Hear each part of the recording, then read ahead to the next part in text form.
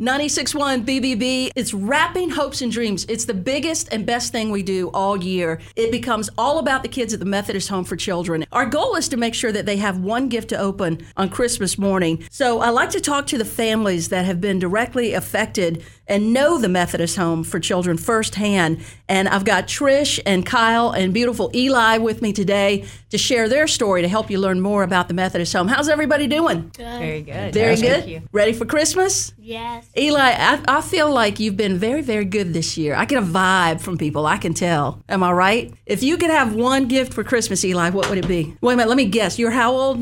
11? 10. You probably want a Super Soaker. Mario Kart. No. Okay, I'm off my game. What would you pick? I want everyone to have peace in the world and nobody to fight. I just want everyone to always be the best. Oh my gosh, I love you. Even his mom is looking at me like we did not tell him to say that. No. Oh my goodness, that's about the sweetest thing. You know what? I think that's what we all will wish for this holiday season. Now, Eli, we were talking before we went on the air, and I said everybody has a story. Will you share your story with me?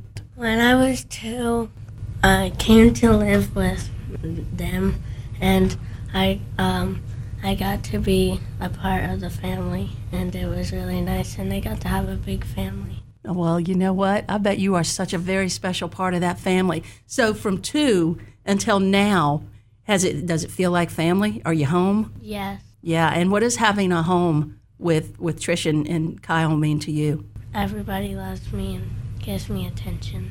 I want to come over there and hug this child right now. What's your favorite thing about the holidays? You get to be with family and friends and spend time with them. Now, Mom, for you, we talk about the Methodist Home and what it means. What difference has it made for your family? I think bringing Eli into our family, it was really a gift for us to have him come in with the older siblings.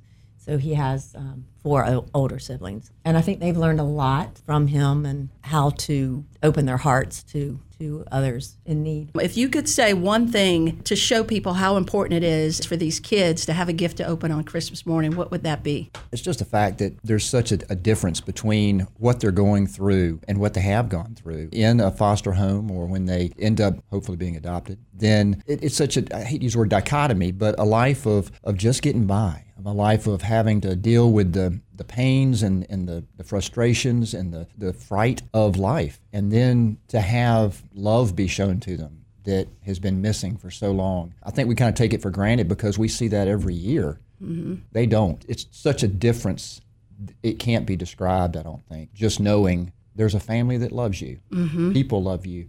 And the gifts, I know they're just material things, but they're really kind of a representation of that. So it's really a big deal. You are right, my friend. It is indeed a very big deal, and we're going to do our best to make sure that every child at the Methodist Home has a gift to unwrap on Christmas morning. Thank you for taking the time to be with us this morning. Complete details on our website with how everyone can be a part of Wrapping Hopes and Dreams with 96.1 BBB.